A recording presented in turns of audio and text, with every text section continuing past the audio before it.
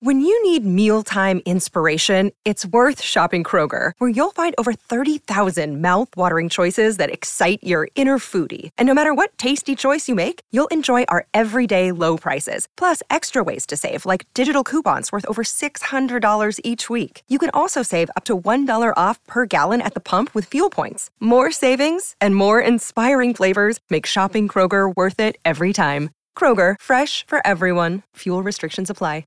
Another day is here, and you're ready for it. What to wear? Check. Breakfast, lunch, and dinner? Check. Planning for what's next and how to save for it? That's where Bank of America can help. For your financial to-dos, Bank of America has experts ready to help get you closer to your goals. Get started at one of our local financial centers or 24/7 in our mobile banking app. Find a location near you at bankofamerica.com/talktous. What would you like the power to do? Mobile banking requires downloading the app and is only available for select devices. Message and data rates may apply. Bank of America N.A., member FDIC.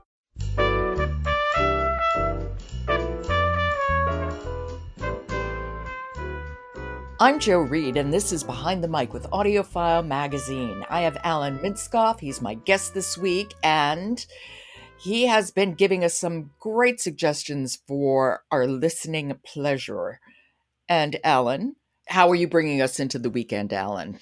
I am bringing you into the weekend with My Place at the Table by Alexander Lobrano, and it's read by Robert Fass. And Fass does a very fine job. He picks up on the subtlety of the French. He also does English accents quite well, and there are some in this audiobook as well. What I loved about his work in this is he captured the introspective tone of Lobrano's sort of interior monologue, and how it's a coming-of-age memoir. So it's not just about food.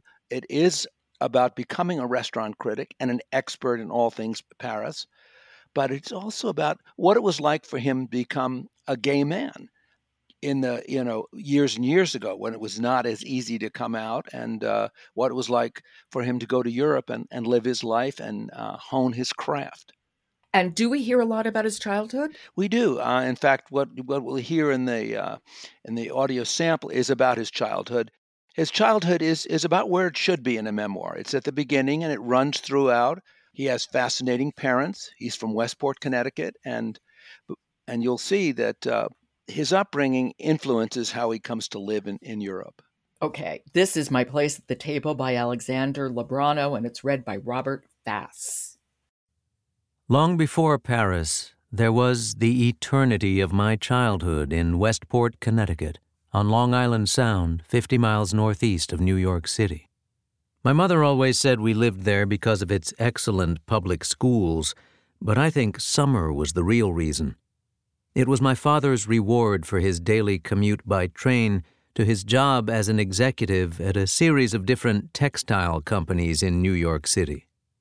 An eternal fraternity boy whose happiest years were those he'd spent at Amherst College, he loved to sail, play tennis, and host cookouts. It sounds like just such a typical suburban upbringing. I think it is and it isn't. The dad is, loves to do the grass, but the mother could care less about being a mother. And, she's not a homemaker at all. She's highly educated, and she kind of treats her kids kind of like equals. Introduces them to the best in art and in culture, but is not so interested in motherly things. And how does she get along with her husband? Are they? I think they eventually divorce. Okay. They eventually divorce. Okay, well, and his journey to becoming a food critic, that must be a really interesting and kind of central part of the book.